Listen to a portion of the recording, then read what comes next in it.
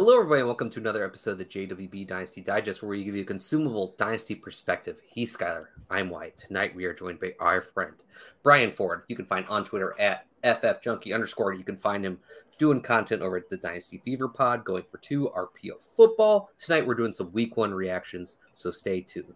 Nailed it. He has the hearts of a lot of fantasy players. I like it a lot, honestly. I'm in for Death, taxes, and the 2022 wide receiver class. I like what you were saying, Skyler. No player is completely untouchable. I think you guys really. I have not really heard this yet. I listen to a lot of pods, and I have not heard this yet. Well done, gentlemen. I'm really impressed.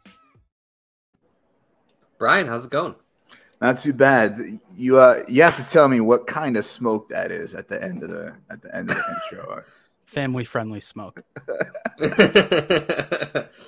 As I mentioned in the intro, we were going to be talking about some Week 1 reactions for the first week of the NFL season. It's finally here. But before we get there, we always try to have at least a little bit of fun with our guests before we talk players. Brian, are you ready for your surprise question?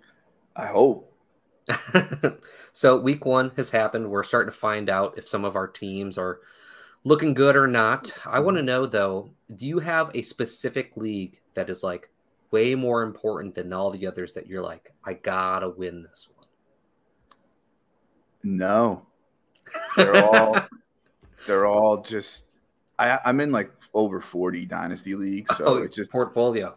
Yeah, they just kind of blend sometimes. There's a couple that I commission. There's a few that, like, I'll know league mates better in than others, and I think that brings a different vibe, to those. But I don't have any one, I don't have a home league anymore. I don't have any one like gotta win this league or anything like that. Yeah, gotta win them all, right? Got tried. All right, let's jump into these players. We're going to be starting off with Kenneth Gainwell. Going into the season, we've got Dynasty League Football's August startup ADP was RB53. Keep Trade Cuts got him as RB45 right now. Kind of surprising usage in this first week, though. 14 carries, only 54 yards, 4 targets, caught them all, 20 yards. Not a huge fancy day, but the thing was 18 of the 23 total opportunities for the Eagles running back, something we did not see coming. We caught wind that Rashad Penny was going to be a healthy scratch right before the 1 o'clock game started. That report kind of came out. Even with that, I don't think anybody was projecting this heavy of a workload for Kenneth Gainwell. We saw there's all the jokes about their depth chart coming into the year where all the running backs are listed together as first team in alphabetical order. There's nothing you could make of it. I'm wondering if this is partially DeAndre Swift being the new person to the team. I also, think about how we had talked previously on this show about how the Eagles didn't actually give up all that much for Kenneth Gainwell, so it's not like he was actually owed anything. I guess number one is do you think this kind of usage is going to continue at all? And what are we doing with Kenneth Gainwell now because of this? Brian? Yeah, I mean, that's always the question, right? Like, what's happening in Week 1 that looks like the beginning of a trend that might be sticky, and what isn't? I don't know. I'm not sold on Gainwell. Certainly this type of usage. We heard rumblings in camp, that he was rising and, could be the quarterback one. And there was a couple of weeks there where, his price went up in trades and he was shooting up KTC and that sort of thing. And, preseason games, we had the first game, right? He and Boston Scott were held out because they're kind of familiar with the system and they wanted to get Penny and Swift's feet wet. I think we kind of have a similar situation here with Penny as a healthy scratch and Swift not getting, I think he had like 2 touches total, right? So I think we kind of have that, I think they trust Gainwell, they like him, right? And so, first week on the road against the Belichick, coach defense, the safe bet is to go with the guy that and the guy that you trust. He was playing better towards the end of the year. The thing about Philly running backs, though, is it's always really hard to sort of separate and isolate out what they're doing, right? You have to really dig into the numbers because the offensive line is so good. He was top 10 in yards before contact last year, right? Because they have such a beast offensive line. So how good is he really? I think of those backs, I would have him third of the 4 if you include Boston Scott as the 4th, and that's still how I have them, ordered in the rankings. I don't think this is going to be something that's going to be too sticky, and we're going to see this kind of, distribution of snaps. I don't think Penny's going to be a healthy scratch. He's not owed money, so he can be cut. The thing about Swift, though, too, is they essentially got him for free and then can get a 4th rounder if someone else signs him. So it's almost like they have a free trial. DeAndre Swift, 30-day free trial, right? So they don't really owe him many touches either. I just see this as it's going to be kind of a mess. And if I want to bet on somebody, I'll bet on the guy that I think has the most talent. And in that case, I still think it's Swift. So I have them ordered Swift, Penny, and Gainwell and Scott in my dynasty rankings still. Yeah. The drumbeat was happening to see this in the first week, as you mentioned, throughout the offseason. I kind of think, Skylar, that like maybe he is like the 1A for a good portion of the season. It wouldn't surprise me if it happened. I wouldn't expect this kind of an opportunity share moving forward. Maybe the opportunity share is greater than we were expecting, but like, I don't want to put too much faith in that. Like Brian, I also still have DeAndre Swift the highest. I'm going to continue to have DeAndre Swift the highest. Kenneth Gainwell is not someone I want to invest in at this point. How do you feel?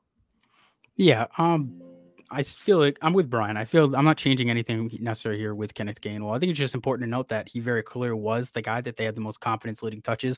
And for the exact reasons that Brian mentioned, which I was going to touch on with the capital and the compensatory pick there for DeAndre Swift, Kenneth Gainwell really is the player they have the most invested in. But even that was when they took him back day 3 pick. It took him in the 5th round. So really here, the takeaway for Dynasty is that if anyone in your league is viewing this as confirmation bias for their priors on Kenneth Gainwell, it's an opportunity for me to maybe get a 2nd and a 3rd out of him, which I think is a deal that gets done in probably a lot of spots. Now, there isn't a whole lot of value, I think, if you were to just move for a second, because if this trend does continue for at least another couple of weeks where the volume it wasn't anything crazy. It was something that makes a lot of sense within their offense. That trade for a second will be there on the table. So it's kind of the thing where if you want to see if he has use to you, I think you have time to wait. But if you do just want to cash up for a second, I think that's on the table. And it should be there probably for a couple of weeks, because I think that this will be indicative of how they're going to run things early season. We'll see how DeAndre Swift works in thereafter. I think it's important to note here with Philadelphia, they played 61 total plays in this game, which last year they averaged 67 per game. So they were a little less plays. The weather was terrible, so they did lean on the run a little bit more. And Gainwell, as you mentioned, is the guy that trusts between the 20s. One thing I want to touch on New England really quick. It's a little off base here for Kenneth Gainwell, but for you guys who are really propping up maybe like Kendrick Bourne and Mac Jones after week 1, where I do think those players are fine. Mac Jones is fine as a QB2 in Dynasty. They ran 78 total plays in a game where they were playing absolute catch up and they had to push the ball downfield. So a couple of those numbers and the scores, I would just say take it with a pinch of salt. But with Kenneth Gainwell, one thing I did like to see that was a little promising was they had 21% of their team targets go to the running back position, which is above where they were last year. By position, Philadelphia targeted the running back position 12% of the time last year, which was the lowest mark in the NFL under really just they were by far and away pretty much the lowest team targeting the running back position. So if that were to stick, that is a big plus here for either Gainwell or Swift having season-long value, because it's really tough to have top 24 consistency when 12% of your team targets are going to that position. It's being split between 2 to 3 guys. So that is one thing I would like to call out there as a positive for Kenneth Gainwell, that 12%. And they did mention they would like Jalen Hurts to dump the ball for a little bit more. We'll see if that continues. It could have just been a weather thing, but that's something I'm definitely keeping my eye on, is where does that go? He played over 60% of the snaps and he got 12% of the team target share. If we see that next week as well, there might be a little bit more to this, but I do want to see another week or two, especially with some neutral weather. So quick thing too about the backfield is Swift did have 17 snaps to Boston Scott's 8. So, like, even though we kind of think he was a ghost because we look at the box score and we see he had 2 touches, he was out there. So maybe he's growing in trust. The other thing too, they're also probably due for regression in like how great they were with rushing touchdowns total. They had 32 last year. I think the next highest team had like 24 or something like that, right?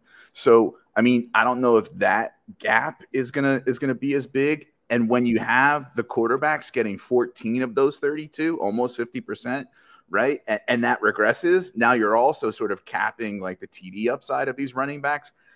I don't know, man. I don't want to say I don't want anything to do with the Philly running, because you kind of target ambiguous running backs.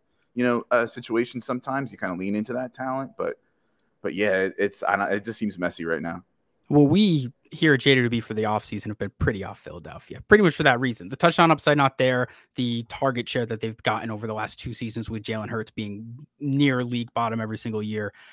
We've been pretty off of it. Really where we've been taking those ambiguous stabs is redraft, and I think it's a lot of times better to take those stabs there. As long as in Dynasty it's fine, but you cannot overpay for ambiguity. Like you have to do it when it's absolutely free. You take a stab at a ambiguous situation, but we're still not the highest as a collective, even though I know Wyatt has been a little bit more on Kenneth Gainwell than the rest of us, pretty much over the last 2 to 3 seasons. I like the points that both you brought up. Just to finish up here, Brian, I think it's really good, worth mentioning, like the possible touchdown regression for just the backfield in general. When teams have that high of a total touchdowns, like, expect that to continue for the backfield. And then also, Skylar, the way you mentioned the pass percentage going to the running backs, you look at like Dallas Goedert, he ran a route on 98% of the dropbacks, had 1 target. We don't expect that every week. Is that a change in the philosophy that more running backs are going to get more targets? It's going to come away from the tight end. Did New England do a really good job of shutting down Dallas Goedert, and that's why more targets went to the running backs? These are all things that we're going to have to monitor moving forward. Let's jump on into our next player, Jordan Love. Dynasty League Football, August startup ADP was QB 23. On Keep Trade Cut, he's QB 18 right now. I'm sensing a theme here on Keep Trade Cut with these young players we're talking about today, that they're a little bit ahead of DLF. Had a pretty good game on Sunday. 15 to 27, 245 yards, 3 touchdowns, no interceptions, added 12 yards rushing on the ground, 23 fantasy points in week 1. I think going into the season, if I told you that he had a week like that at any point, you'd doubt it at least a little bit with what we knew about Jordan Love coming into the season. There wasn't a lot of hope for him. And all this without his number 1 weapon, Christian Watson, and Aaron Jones even leaving that game late. Now, personally, in Dynasty, I was not really getting invested in Jordan Love, although I do have some leftover shares. Skylar, I know we co-manage a team in which we drafted him in the startup and have been holding him since. But in redraft leagues, I was talking about all this offseason, how him and the Green Bay offense is being looked at as already being pegged as being bad, even though there's a lot of variance to their possible outcomes. That's a team that I want to bet on. And I think we're starting to see like how if this team can all come together with all these young weapons, like there is this potential there. But we have to take a grain of salt for this week because it was against the Bears. And the Bears defense is bottom tier for sure. So really the question is like, how much faith do we want to have in what they did this week 1 against a bad defense moving forward, Skylar? Yeah, I want to start this out by just getting into a little quick theory here that every time we talk one of these young quarterbacks, I just have to put it out there where in the NFL, you do not get guaranteed opportunities just because you are young. You have to come out and you have to show that you deserve to be starting in this league from over a season, and then teams may give you a little bit longer of a leash. They might invest in you a little bit more, and it's not until you've had multiple seasons where you've really shown that you're capable where you can say this player is going to have longevity in the league. And now a fallacy I see with Dynasty players a lot, especially new ones, is they say, well, I got to get a young quarterback because he's going to be my quarterback for the next 5 to 10 years. And that's just not how it works. A quarterback that's 30 years old but proven is probably going to play longer in the league than a guy who's 23 or 24 but not proven. So that's just one thing I want to get right out of the way, which is why we've been off Jordan Love and Mac Jones and Kenny Pickett over the last 2 seasons. Mac Jones a little bit different because I do think as a rookie he showed it, but when we were coming into the league, we had this kind of with him where I'm not valuing Jordan Love suddenly over some of these guys that we've already seen it for a while, right? I don't think that he's leaps and bounds above your guys like your Derek Carr, your Kirk Cousins, where the market would suggest that he's worth considerably more, at least a second worth more than all of those guys. So I want to get that right out of the way. I know if you guys watching the channel, 2 quarterbacks we've been off all off season has been Jordan Love and Kenny Pickett. So I do want to say you all know how I feel about Jordan Love, but what I'm going to talk about is with week 1, I'm just not overreacting. I think it was fine, is optimistic, but what we saw in week 1, there's 2 ways to look at it, and the 2 different viewpoints depend on what your priors were, right? If you came in and you said Jordan Love has not shown me that he's a capable starter yet, we haven't gotten that sample, and he wasn't the best prospect, so until he gives me a string of games, I'm not going to trust it. If that was your opinion, great. You're probably sticking with that. He had a good week 1, but you're saying I'm not overreacting.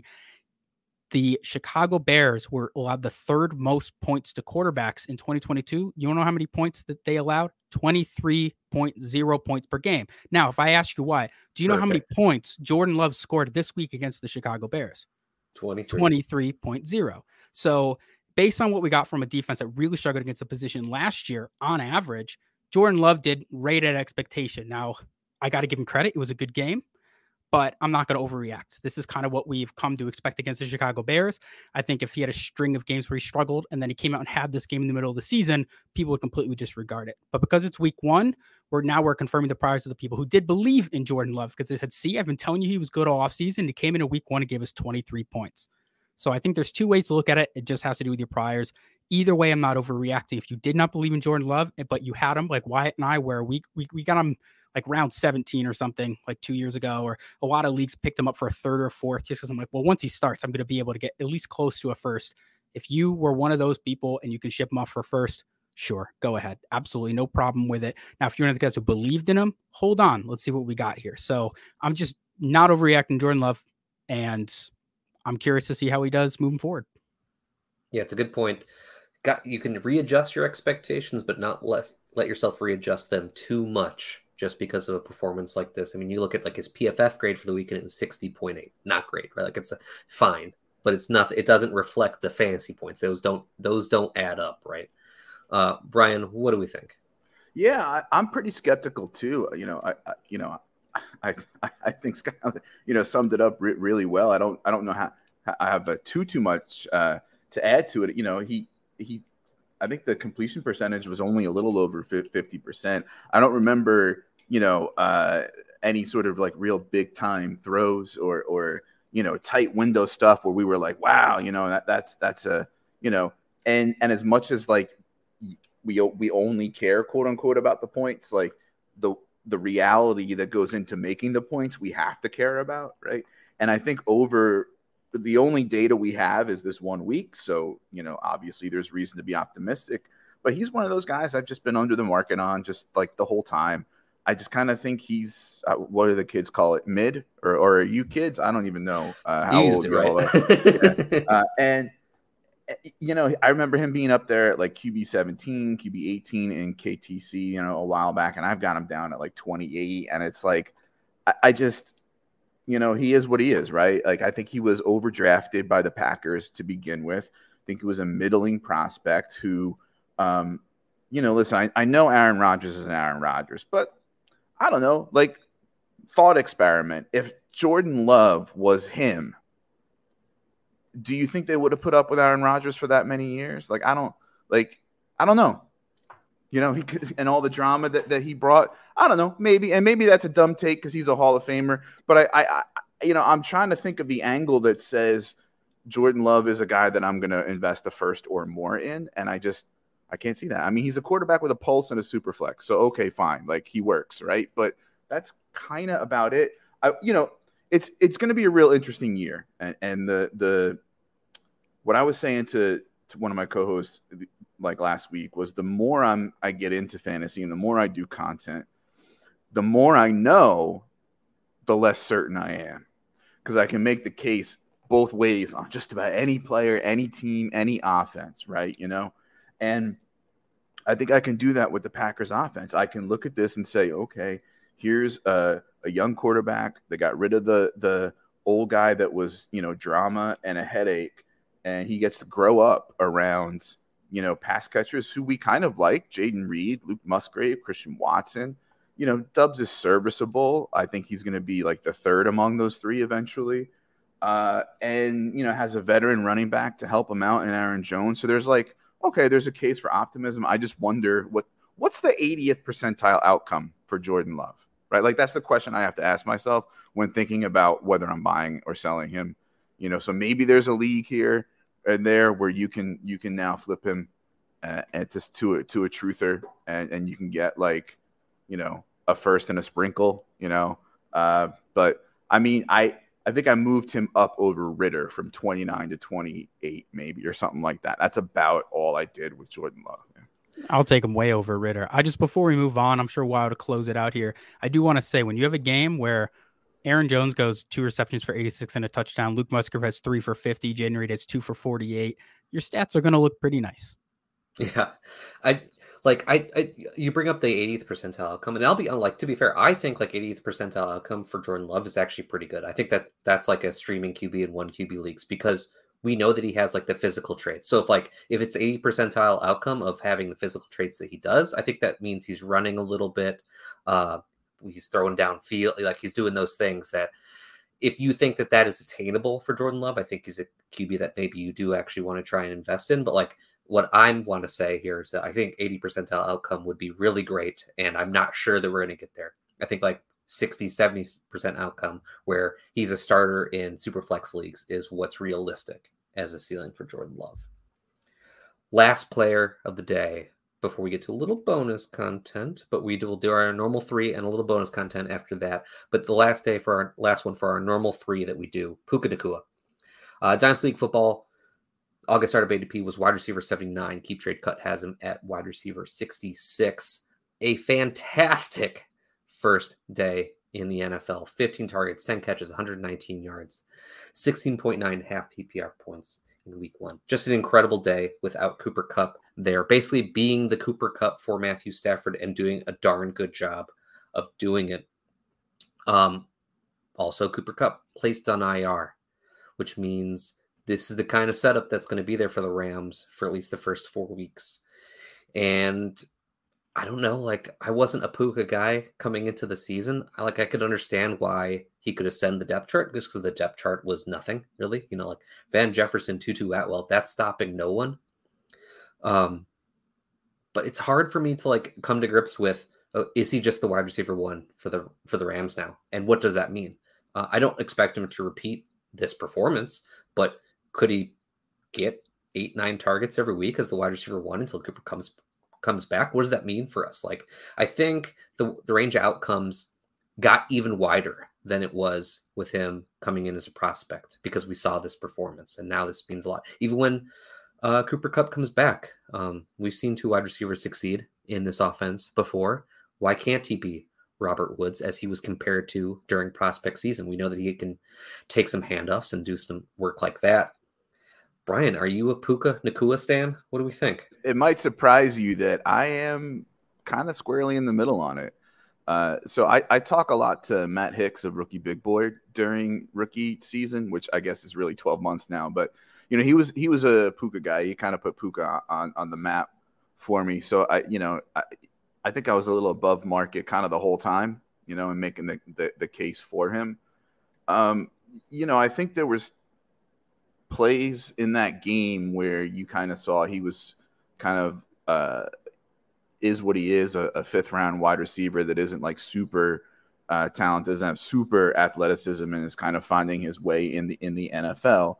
But, you know, if you've got McVay and Stafford working with you and you're giving the opportunity, you know, I think you kind of like start a little bit ahead than maybe some other wide receivers in that situation. You know, there is hope, as you said, because he's more versatile than just being, you know, Cooper Kupp light, sippy cup or whatever, right? But at the same time, you know, he kind of is what he is, right? He's a day 3 wide receiver, and, you know, is kind of a middling prospect. He's a gamer, you know. He's a scrappy player. I think he's gonna be a serviceable wide receiver 3 in fantasy for a while. I think, you know, after Kupp retires or whatever. You know, I think when it comes to what are you doing with him, it's an interesting situation, because, as you said, there's almost like an expiration date on this optimism, because Kupp is coming back in a few weeks, and there's really only so many Robert Woods touches he can get, right? And your league mates kind of know that too, right? So let me put it to you this way. Tell me how I did. I traded him today, him and a 24 4th for Michael Wilson of the Cardinals, and the 25 second. I mean, I basically got a 25 second and a free roll out of somebody I drafted like maybe in the 4th round of that rookie draft. So Yeah, I think a lot of people are going to hear that trade and say, like, what are you, crazy? Like, after this performance, why would you do that? But I know something we've talked about a lot on this channel are these process plays, where when you've spent a fourth round rookie draft pick on a player like Puka Nacua, and you have the opportunity to basically gain a free second round pick and re-roll into another rookie, it's just a good process play because more often than not, you will come out on top. You're going to have some misses that way. Puka Nacua could end up being a great player, and you will come out on the downside of that. But you've still made an ROI on your investment. And just one more quick thing. If we know Cup's coming, we then kind of say to ourselves, we've got maybe 4 or 5 weeks of Puka. Is it going to get any better than it is now in those 4 or 5 weeks? And what are the chances of it getting any better than it is now? Probably worth selling. Yeah. It's a very good point. It's a process play we talk about a lot, especially with these day 3 picks. It's just best process to get that solid ROI, return on your investment, when you can. Skylar, what do you think? Yeah, I'm also just not going to completely overreact. Puka was someone on our radar. We had him ranked as like the 410 and nothing crazy, like a guy who should sneak into the back of the 4th just because mainly it was the opportunity more or less than his prospect profile. He profiled to play a little bit like Robert Woods, as you mentioned, but physically he's more like a Stevie Johnson physically type player. Nothing really jumps off the page for this guy. You can't point to his production. You can't point to the athleticism. Really, it was just the opportunity was the big thing here for Puka, and hopefully he can continue to develop. But if you can turn and flip him for a second round pick, it's just a no-brainer, right? A guy who went undrafted in a lot of leagues, picked up for fab, a guy who might even be out there on your waiver wire right now in a lot of your leagues who don't go further than like 25 deep. Yeah, if you can get a second for that, it's a great process play. A lot of people come at us in the comments when we make things like that every single year, and they tell us, well, why would you trade him for a second when you got a guy who could be great? And it's like, it's the process. You do this enough times, you're going to be way better off in Dynasty. When you don't take things case by case in Dynasty, you tend to do better over time, right? That's when you're not making individual player takes, you're just making process takes. I think that's when you get into good habits and you make good long-term decisions. That's where I fall with Puka here. I think he's a fine buy. Like if you're a competing team and you, it's like a 3rd round pick type thing. Like I think it's fine. Like it's probably like fair value is a late 3rd at this point until there's more proven. But that's where I was taking a player like Michael Wilson was the very last pick of the 3rd round. So if you're trading Puka for Michael Wilson, that could end up being a straight up. Like both guys have played one game in the NFL. Puka played in a game where he was playing against Seattle without their best receiver, no proven guys on there. He had a 48% team target share, like very unsustainable marks and in a very unique situation. And Michael Wilson played his first game in the league, buried behind a bunch of mid on a team that had Josh Dobbs at quarterback, an absolute mess of a game. Like, sure, if you can make that swap, I can see good reason for both. Like, honestly, if you could trade, and this is a good clip for people to come back, if Puka ends up being a star, like you could trade Puka for Michael Wilson in a 4th or Michael Wilson in a 3rd. I think that's also just a deal I'd cash out on. So I like the call there for you. With Puka, we're just going to have to see how he's utilized, really. I'm struggling to find, it's not a game I was watching intently because I was on the Philly-New England game.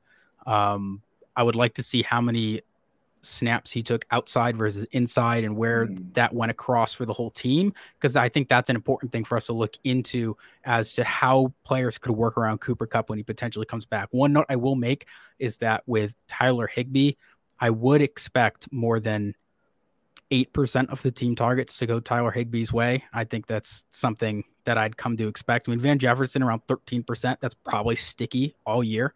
I would expect him to be around that. It's about what I had Van Jefferson projected for the year.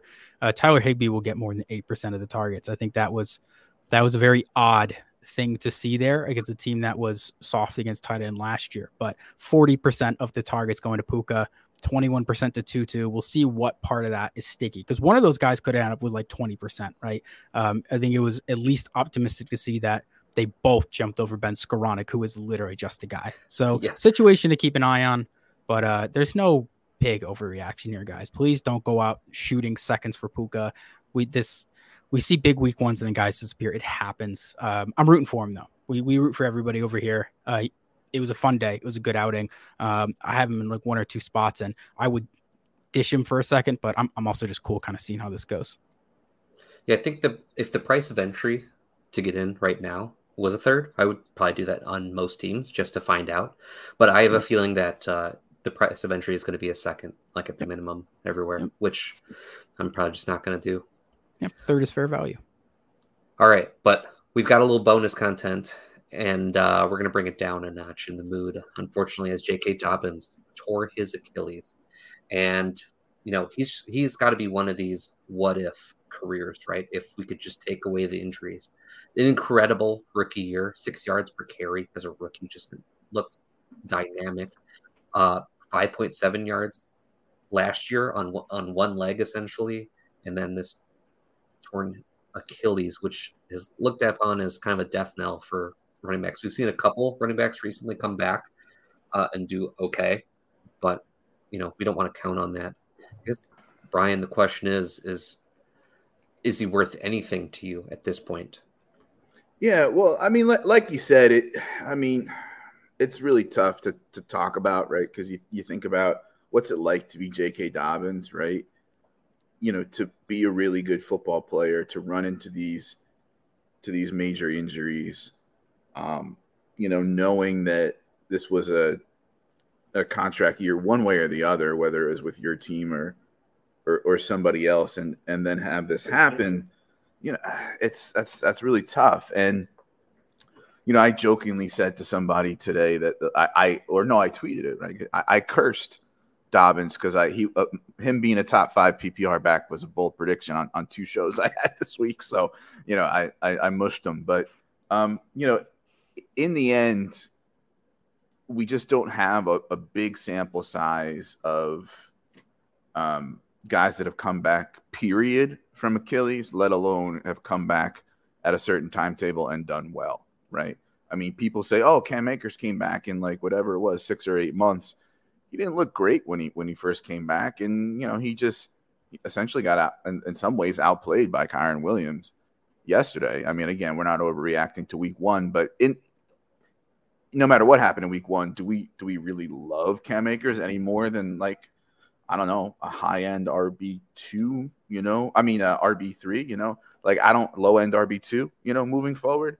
Like, and maybe that's Dobbins' ceiling, and who knows if that's his ceiling when that's his ceiling, when he comes back and he's going to be 26. And, listen, if you got a big enough roster in a certain league, whatever, maybe you hold on to him because what are you going to get for him, right? But, and maybe, he pulls off, an Akers and comes back sooner than we think, and, is serviceable and finds a new team, somewhere or whatever, right? But in the end, it's almost like this is like it's over for Dobbins as far as being, a fantasy player that we're gonna,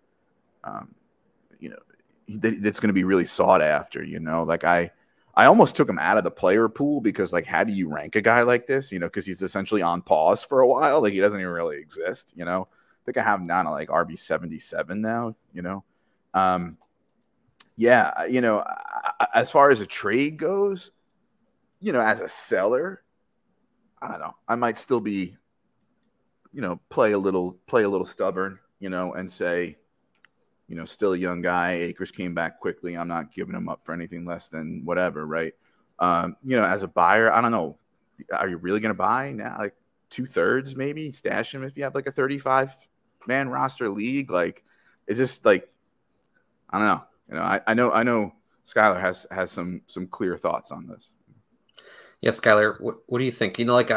My initial thought was, if I have him on my team, I'm willing to trade him for almost anything. Like a third will get it done very easily for me, because my thought is if I'm going to want to have him on my teams at any point, I'll reinvest in a year because I think it's going to be a while before we see him. Like, I'm not going to count on the early comeback. If the early comeback does happen, let someone else jump in on that. I'll sit on the sidelines while it happens. What do you think, Skylar? Yeah, if you're holding it to try to sell him for a second when he's healthy kind of thing, that's what I've just been telling people. The problem is he's on an expiring deal. going into this season. He's had a major injury in the past, a couple minor injuries in the past, and the Achilles is the death sentence injury for me. There has been no one who has come back. Like, you're not going to. We'll see how Cam Akers does for the year, but my skepticism with Cam Akers is how long he can hold up within a season. We got to see the sample at the end of last year, but then he got a whole off season break, right? And he comes back in his first game and is 1.32 yards per carry over 20 opportunities. I know yards per carry isn't a great stat, but when it's that bad, it's worth taking note at. When you look at people who said, well, James Robinson was going to come back, he didn't even get through a whole full season before he immediately started to deteriorate and couldn't really hold up. And then the team just straight up cut him. They traded him for nothing, and then he got cut. And the same thing with Deonta Foreman. The season he came back over his big injury, his first game, I mean, it was only 5 touches, but over 7 yards per attempt. People are like, "Ooh, that's crazy." He ended up finishing the year, around 4 yards a carry. He only made it through like 6 weeks as well. Like, there's just not a sample size of any of these guys coming back from the Achilles, especially with injury history and ACL and MCL injuries and PCL injuries in the past, and then coming back and being successful. So with J.K. Dobbins, yeah, I'm here with why. If you want to take a stab, like you believe in the player and you want to buy in February or buy in December when somebody in a playoff run is like looking for something, and you say, okay, I'll give you that guy for that. Maybe they want, I'm going to throw a random name out there. Somebody like, maybe Tyler Algier is, Bijan gets hurt and Tyler Algier's there, and they're like, I will give you 2 seconds and J.K. Dobbins to come get Tyler Algier for my playoff run. Sure. Then you can buy back in, try to be opportunistic with when you jump back in there on J.K. Dobbins. But for now, I don't see it. I don't see, he's just burning a roster spot. The path back, it's just not going to be easy. I'll be rooting for the guy. I feel really, really bad for him. What I'm going to do is link in the description here a video, or I'll put a play card. You'll see it right there with a video. It was Victor Oladipo was on JJ Redick's podcast. If you guys watch any basketball, he was a guy who had knee injury after knee injury after knee injury, and he goes on and he talked about the mental toll that these injuries take. And I think it's a very good listen just to think of just mentally what goes through these guys when JK, this isn't his first injury. Like, he's had significant injuries, and then to get this one, I really do feel bad for the guy. So thoughts out to him. I know we have to talk about it because this is what we do and people want to know what they should do in Dynasty. But if we think outside of our own little game for a second, this is a young guy who's had a really tough path in an exact season that cost him millions of dollars. Like, this injury cost him a potentially 3-year, $15 million contract. Like, we don't think that's a big RB contract. That's something he probably could have gotten, and that's a lot of money. So I really do feel bad for J.K. Dobbins. I think this is a situation where I'm just going to put in my league chat, send me 2/3 and he's yours. Like, first person to send me 2/3, he's yours. And I'm just going to wash my hands clean.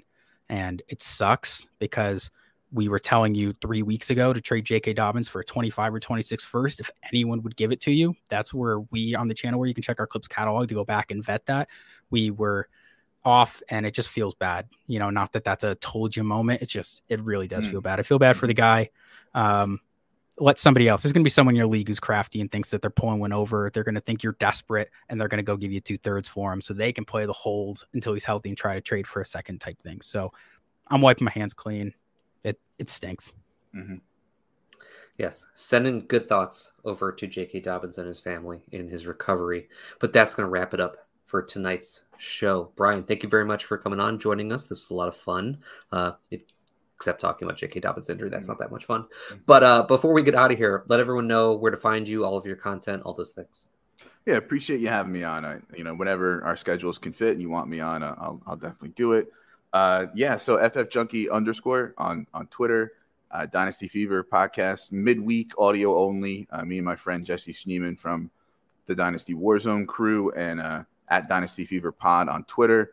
The goingfor2.com you mentioned in the beginning. I have my rankings and articles up there, although not too much in-season writing. And with Going for Two, I do a live show on Saturday nights. It's called Dynasty Saturday Night 5. Seen Wyatt in the chat a couple times. And so this week, actually, we're going to have Jacob Sanderson on, and we're going to talk like all these running backs and, sort of what we thought about the backfields going into the season and how they seem to be unfolding. So that's going to be a lot of fun. 7:30 Eastern on the Going for Two live YouTube channel. Speaking of J.K. Dobbins, Jacob Sanderson might be one of the biggest J.K. Dobbins stands on the planet. So that is just incredible timing for that show. Make sure to check that out, everybody.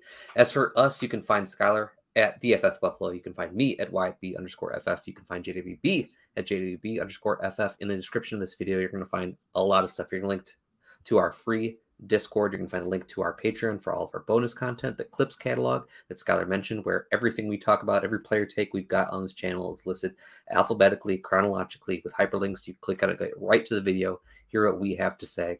Also, we are sponsored by Underdog. If you sign up with code JWB, get a first-time deposit match up to $100. While you're here, finally, if you're enjoying our content, please like, subscribe, follow, all those things on all the platforms.